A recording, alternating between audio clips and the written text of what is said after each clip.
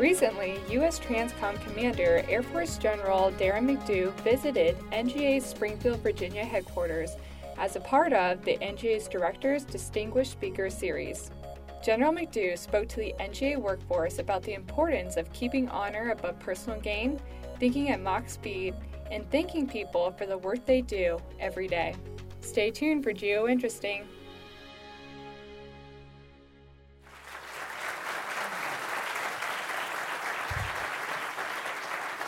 Thank you very much for allowing me to be here, and I'm not sure exactly what I'm going to say. I'm not kidding, actually. Hey, Art, how you doing? Here's what I want to do. I'd like to have a dialogue with you about one of my favorite subjects, leadership. And I really want to get to some of your questions. So what I'm going to do is I'm going to throw some things up on the wall here that hopefully will spur discussion. Because I've spent now 34 years of my life, 34 years of my life doing what I thought at first was going to be engineering, what I then thought was going to be becoming a pilot. What it has been all along the way is leading people. And it took me a while to actually recognize that's what I did, but now I know for a fact that's about all I do, because I don't actually produce anything anymore. So the first thing you'll see is this slide on the wall. How many of you have ever been in a room and been subjected to me speaking before? Only a handful? Well, that's interesting. So that's good. And then the reason, so you'll need to know that that picture up there is actually me. It's not as easy today to see that it's me as it was 20 years ago when it was taken. And people go, well, you know, you have lots of photographers following you all over the place. Why do you still use that picture?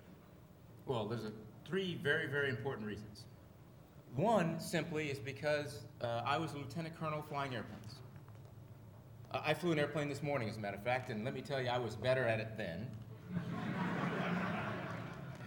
As a matter of fact, in that picture, I was instructing someone else to fly an airplane.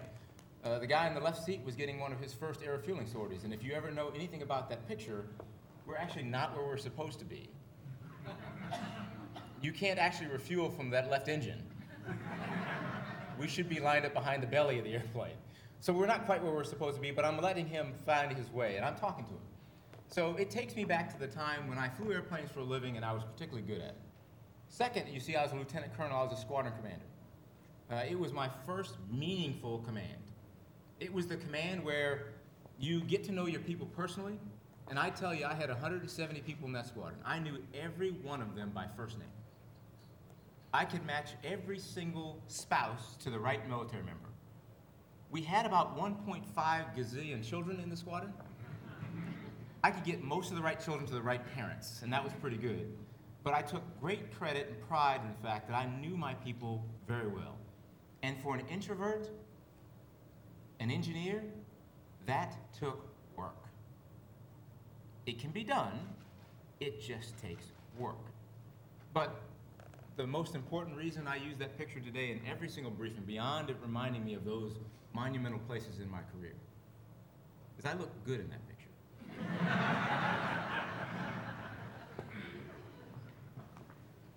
So, I've got a couple things I want to go through, and then we'll ultimately get to the meat of the thing, which is your questions. Let me begin with something that I promised I would do a long time ago. Next slide, please. This is something that we don't do enough of. I've never met the audience, ever, that has told me that they're sick and tired of being thanked. I have challenged every single person in all of my commands, which I think number 8 or 9 now, I didn't count them up recently. And I've challenged them with this. When I leave, I want the following IG complaint lodged against me. He thanked us far too much. He got us far too much recognition for the things we have done, and we're sick and tired of it.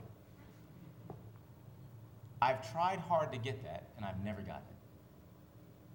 I've never gotten a complaint that we're sick and tired of you saying thank you. It cannot be overdone if done sincerely. I just spent about an hour plus in a room getting briefed, and some time with your boss in a dialogue about what you do. And I thought I understood it. I have a greater appreciation for it now. I say that I get a chance to run the best combatant command in all of the Department of Defense. And some people think that's arrogant. And no, it's not arrogance, it's true. It's just fact. The other combatant commands do a great job, and they have a great mission, and everybody knows who they are.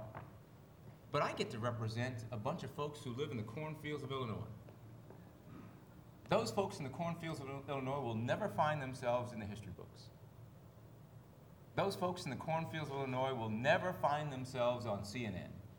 Their boss is the least known combatant commander in all of them.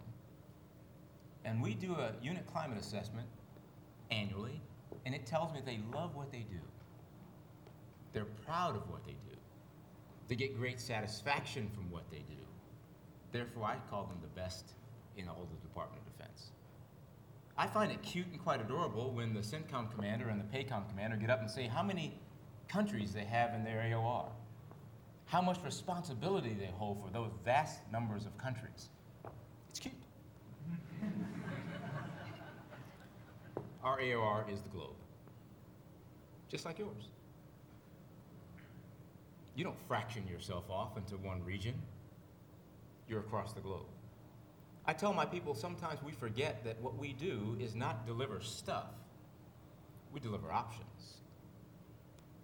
When trouble spots occur around the world still calls one place, 1600 Pennsylvania Avenue. I don't care what the rhetoric says. That's the phone number on everybody's speed dial when they really find the crap hitting the fan. What our job is, and yours too, is to provide options for the nation that no one else has. And I'm quite proud that we deliver that, and I thank you for doing it. You underpin what this nation is capable of doing. You underpin the best that we have. And sometimes you become numb to it because everybody around you is doing it. It shouldn't stop you from appreciating what you do and enjoying the fact you get a chance to do it right now. So this is where I pause.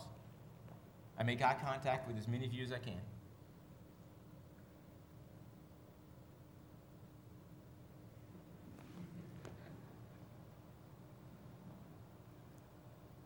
Dredge up as much sincerity as I can. I say simply thank you very much for what you do, why you do it, and the way you do it. And I greatly appreciate it, and I know more about it now than after the time I spent with you. Give me the next slide, please. So how many of you have ever seen me talk about the cube? A few of you? Okay, it's probably the most requested thing that I do because I believe that when you're a leader, the one thing in common you have with every other leader is people. I don't care what title you have, I don't care what you think you're doing as a leader, it all comes down to people. And if you don't understand the aspects of this cube, you're not fully understanding, appreciating, dealing with your people effectively, in my opinion. So this is the snapshot of the cube because I was told that most of you got it already, but it looks like that's not true. So let me do a quick summary. Okay, I'll do a quick summary just so that you have this baseline. In the cube, you'll see that there's two axes, performance and potential. And it runs low to high in each direction. And what you need to understand that every single human being you know fits somewhere on this cube. I have to pause here for a second. Someone in the audience is a technical person. Someone understands math and science. Someone right now is thinking, this is not a cube. Someone is thinking to their mind, it's probably you, sir. You're probably telling me that this is a parallelogram or a square. You're probably saying to yourself that a cube has to have 3 dimensions and you can't call this a cube. How dare you call yourself an engineer? And I will go back to you and say, it's my briefing, mind your own business. Therefore, it's a cube. Deal with it. You can have it, call it what you want. I call it a cube. In the cube, you'll see that there are 4 quadrants, and there are 10% on either end of this bell-shaped curve. The top 10%, the stars. Unfortunately, for most of us, most of our organizations believe that there are 90% of the organizations filled with these 10%. The math doesn't work. The bottom end of the spectrum, the deadwood, are the folks that people are in denial that actually exist in your organization. Most of you don't believe that you have these people, or you're in denial. there are only two people in an organization that don't know that dead wood exists. Anybody know who they are? The dead wood themselves, because they believe their performance appraisals. They believe those fit reps that we write. So they think they actually do walk on water and their feet don't get wet, because we don't give them honest feedback. Who's the other person that doesn't know these people exist? The supervisor. And everybody around the supervisor is chipping away at that supervisor's credibility because they're failing to act on that knowledge. And then I talk about the other two quadrants. The vast majority of your organization fit into two categories. One is your solid citizens. Those are the folks that get your work done every single day. They're the folks, if you have a widget producing company and your goal is to produce 100 widgets per day from 7:30 to 4:30, your solid citizens come to work at 7:30, they produce 100 widgets, and they leave at 4:20 because they're out the gate by 4:30. But between 7:30 and 4:20, they produce every single day. You must set realistic goals for them because they won't innovate and get you 105, even when they're capable of it. But they won't underproduce either. And if you appreciate them, thus the thank you, they'll literally die for you. And in my business, it's important to have that relationship. Then there are the folks in the upper, I guess your left, learners. And people think that is a pejorative term. It could be a brand new person in the military coming out of basic training. It could be a new entry into your organization. It could be a brand new general officer, a brand new chief master sergeant, a brand new, anybody in a new position trying to do something different. They need someone to role model for them. They need someone to show them the way. Not bad, but the potential is there for them to be better because you spent time with them. I was a fledgling basketball player. I probably could have made it to the NBA if I had a little bit more height and some talent. But I did play on a bunch of all-star teams, and I played legitimately for most of my life until I decided that I need to give it up and go pro in something else. And what made me a better ball player was somebody willing to spend time shagging those balls as I missed and showing me how to shoot a better layup time and time again, because you can't get better unless someone is willing to spend time with you. I spent a lot of time on that foundational piece in this cube, because it's that important to understand who your people are and what they need from you as leaders. So those taglines up there are what each of those folks need from you as a leader. Okay? So we now have that foundation. That's typically an hour. Okay? So, but you need that to be going. So what I'm going to do now, though, a little bit about me. Please, next slide. Sure, I'm a husband, a father, now a grandfather. That's like the greatest thing in the world. I should have skipped the kids. I mean, I should have gone right to grandchildren, because Henry is the greatest little dude I've ever met in my life. My son was okay, but Henry's awesome. Because I give him back to my son. Henry can now jump. He can climb on Granddad, and that's really, really good stuff. I can talk all day about Henry. So I've been doing this for about 34 years. Somebody added those up. I didn't know 19 assignments, 11 different locations. I did start out in the KC-135. I've flown now about 8 different airplanes. Only thing that means now is I'm old. I'm about to go speak to a group of folks that will be celebrating the 60th anniversary of the KC-135, and I have to prove to them that I wasn't at the first delivery. But all through all of that, I've had a number of things that I think I've learned that I want to share, and I continually share them because someone shared them with me. I either got them from personal testimony, through people spending time with me, or reading in books.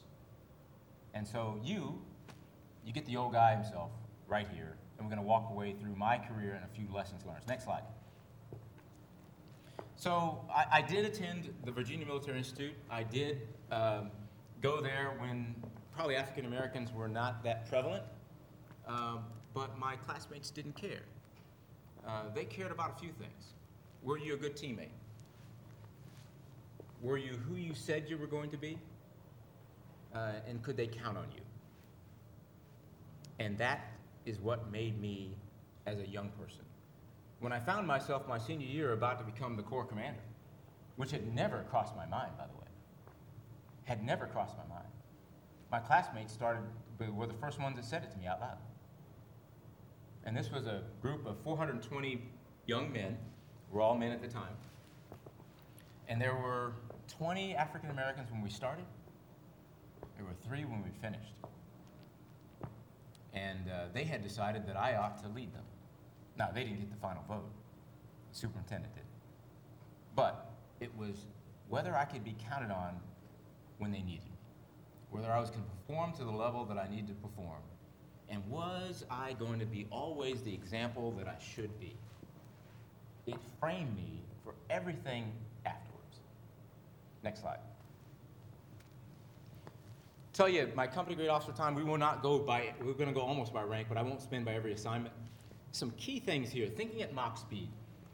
As a young engineering student, I could have told you that 1.67 times 3.2 was some number. I can't do it today. Let me tell you what it means. So when you're in pilot training, you're flying a T-38 supersonic aircraft, and you're flying down initial and about to fly the approach, and you're traveling at 300 knots, and you've got to calculate in your head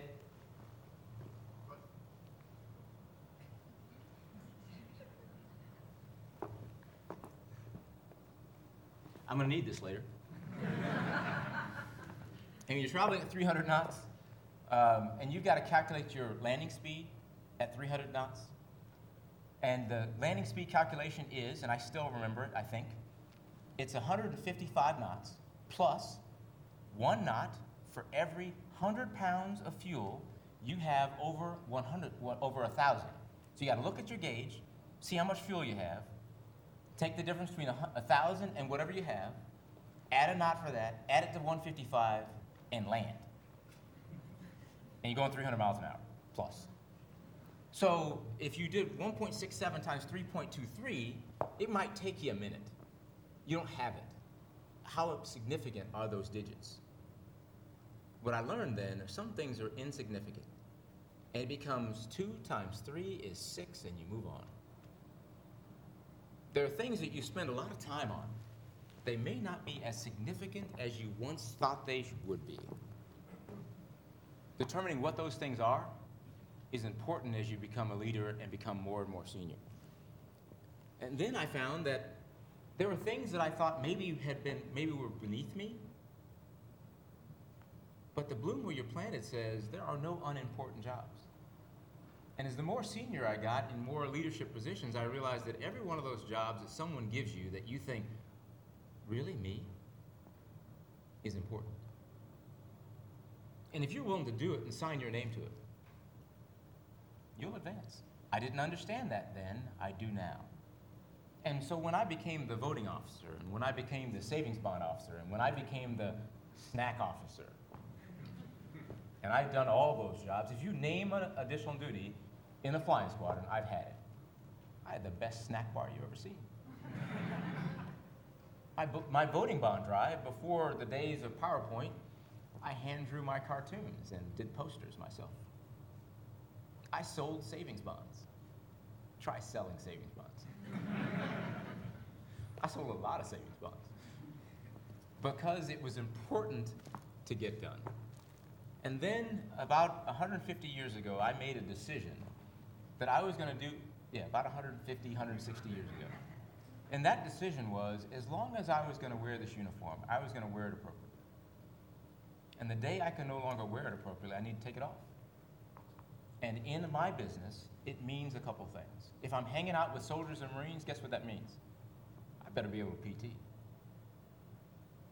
I have to be able to get out there. If it's pull-ups and push-ups or running, I've got to be able to do it.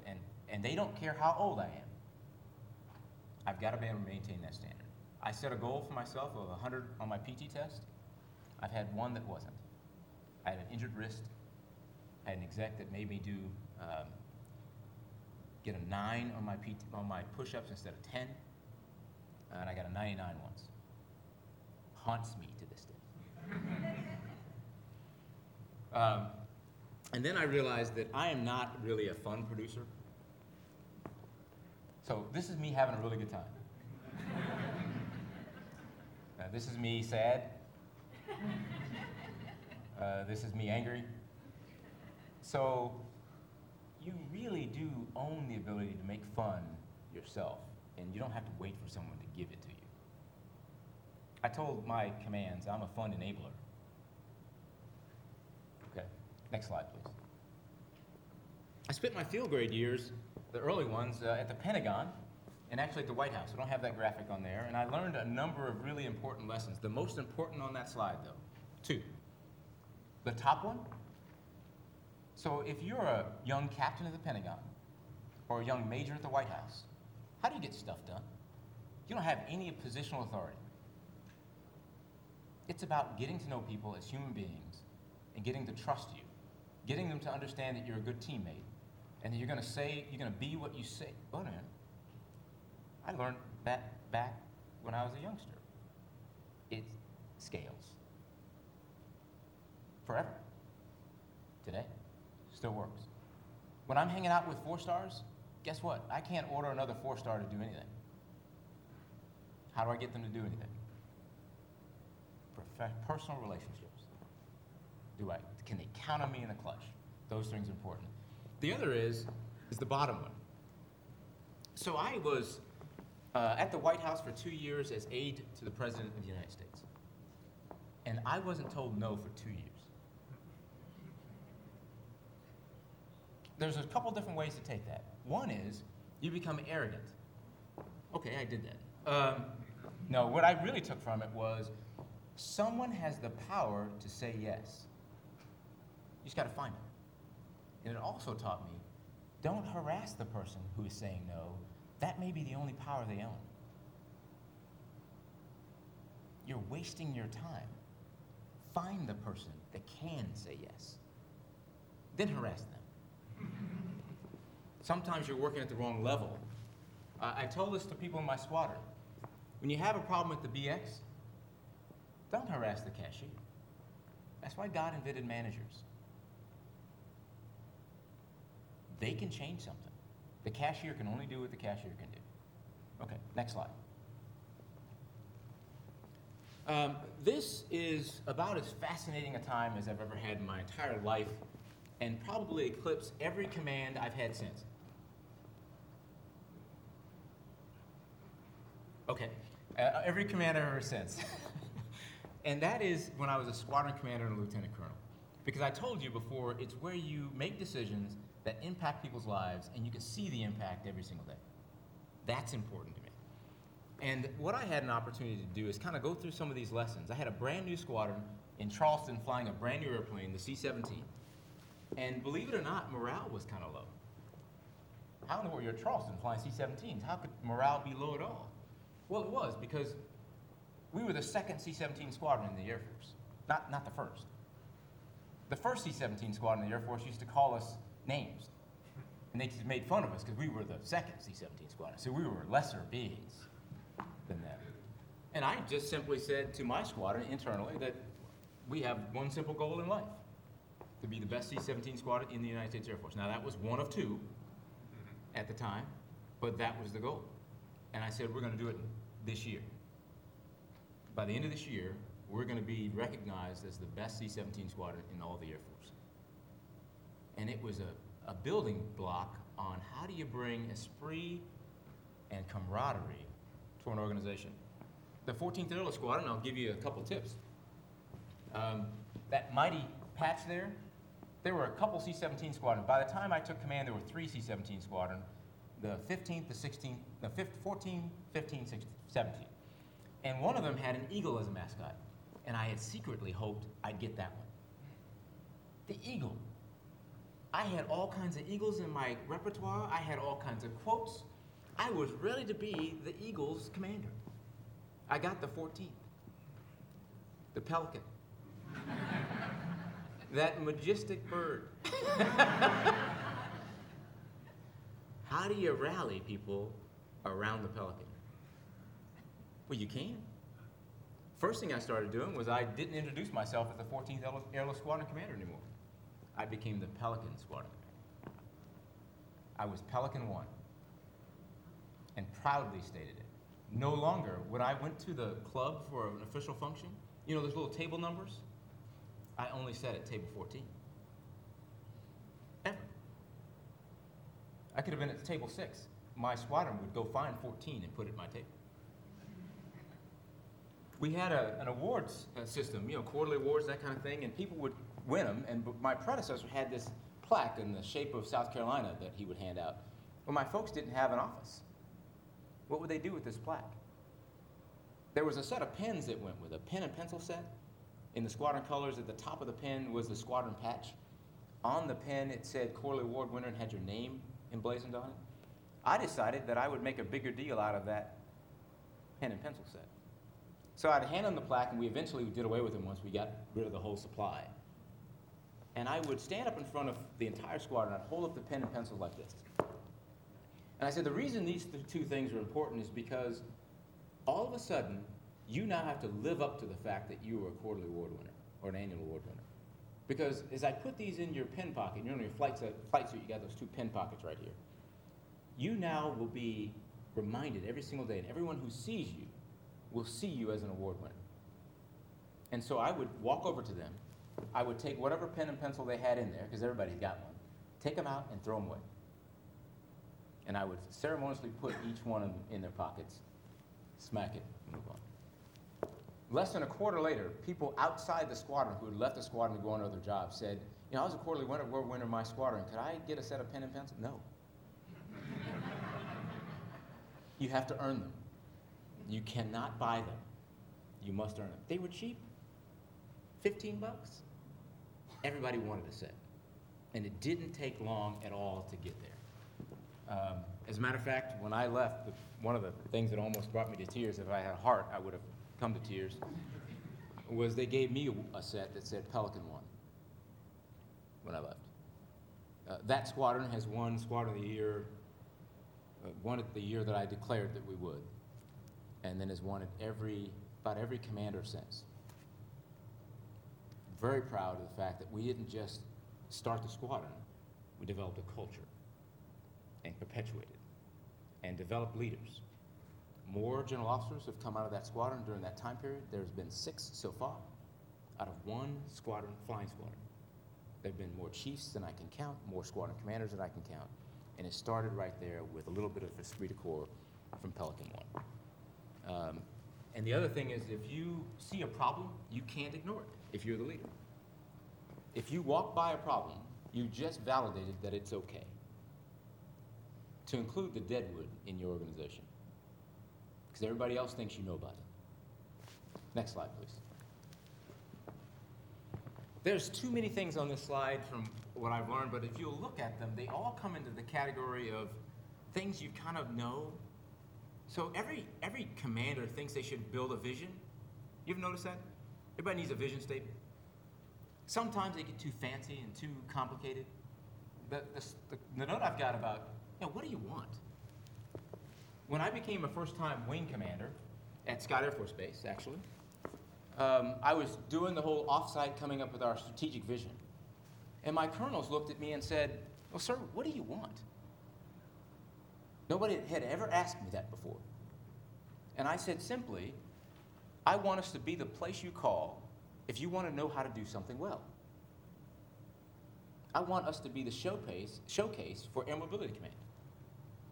So the tagline became Air Mobility Command's Showcase Wing. Renowned for excellence, committed to superior service and exceptional support. And it became, Showcase Wing became that moniker in 2002. And if you go there today, it remains. Now, part of it is they're afraid to get rid of it now. But it remained a long time before they were afraid to take it away, because it resonated with the civilians that had been there for a long, long time.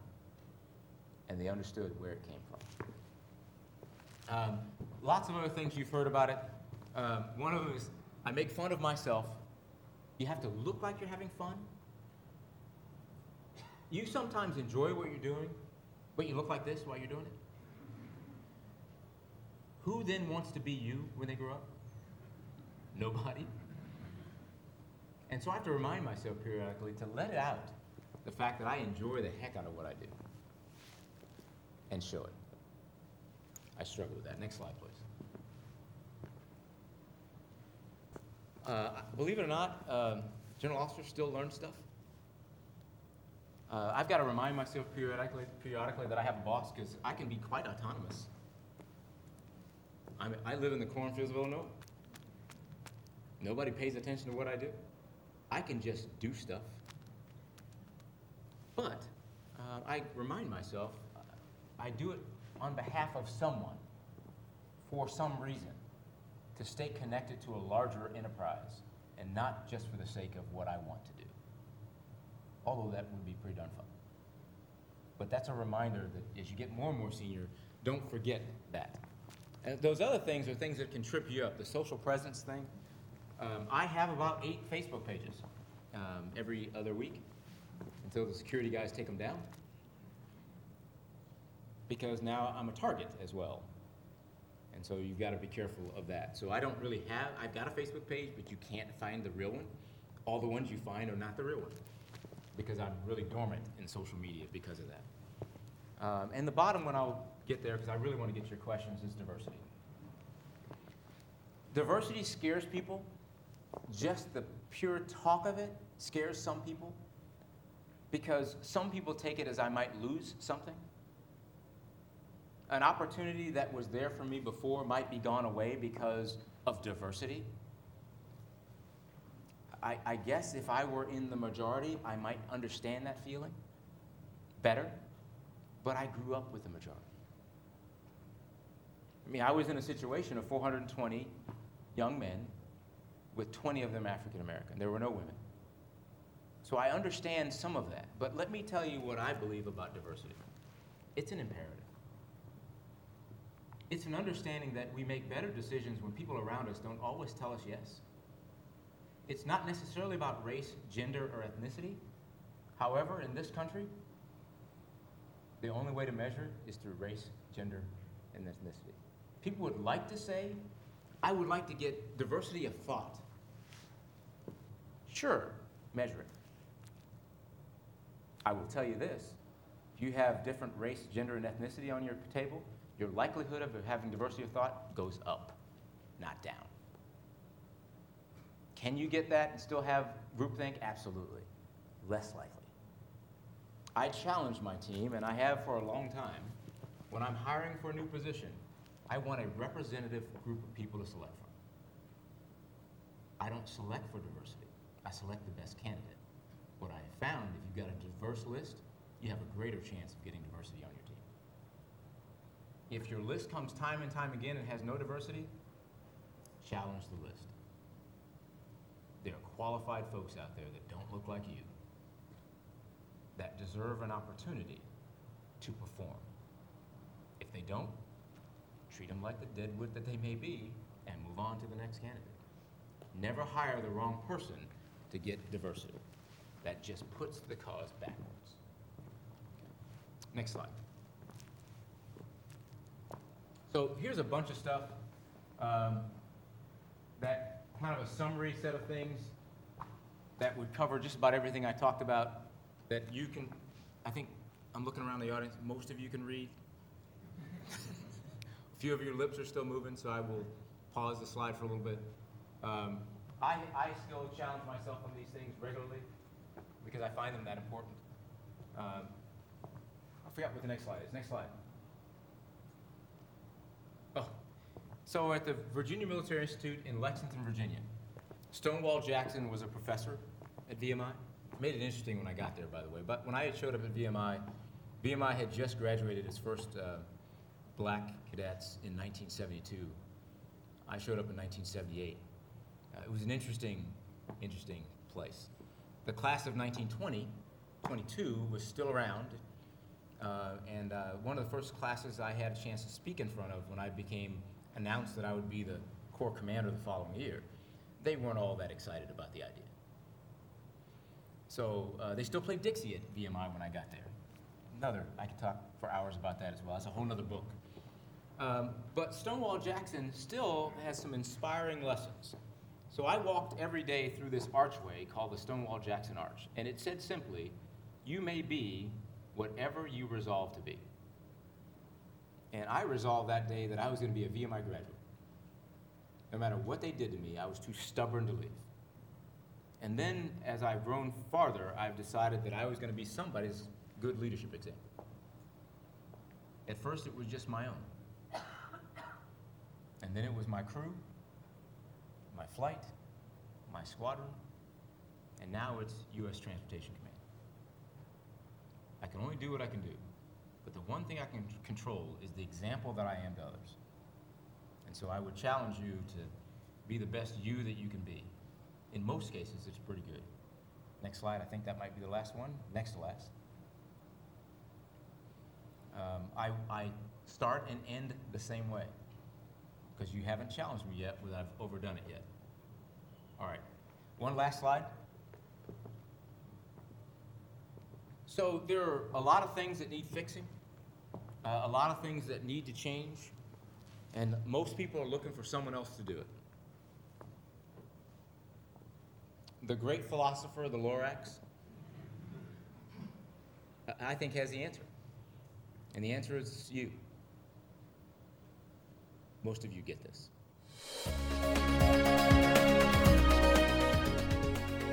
Geointeresting is produced by NGA's Office of Corporate Communications.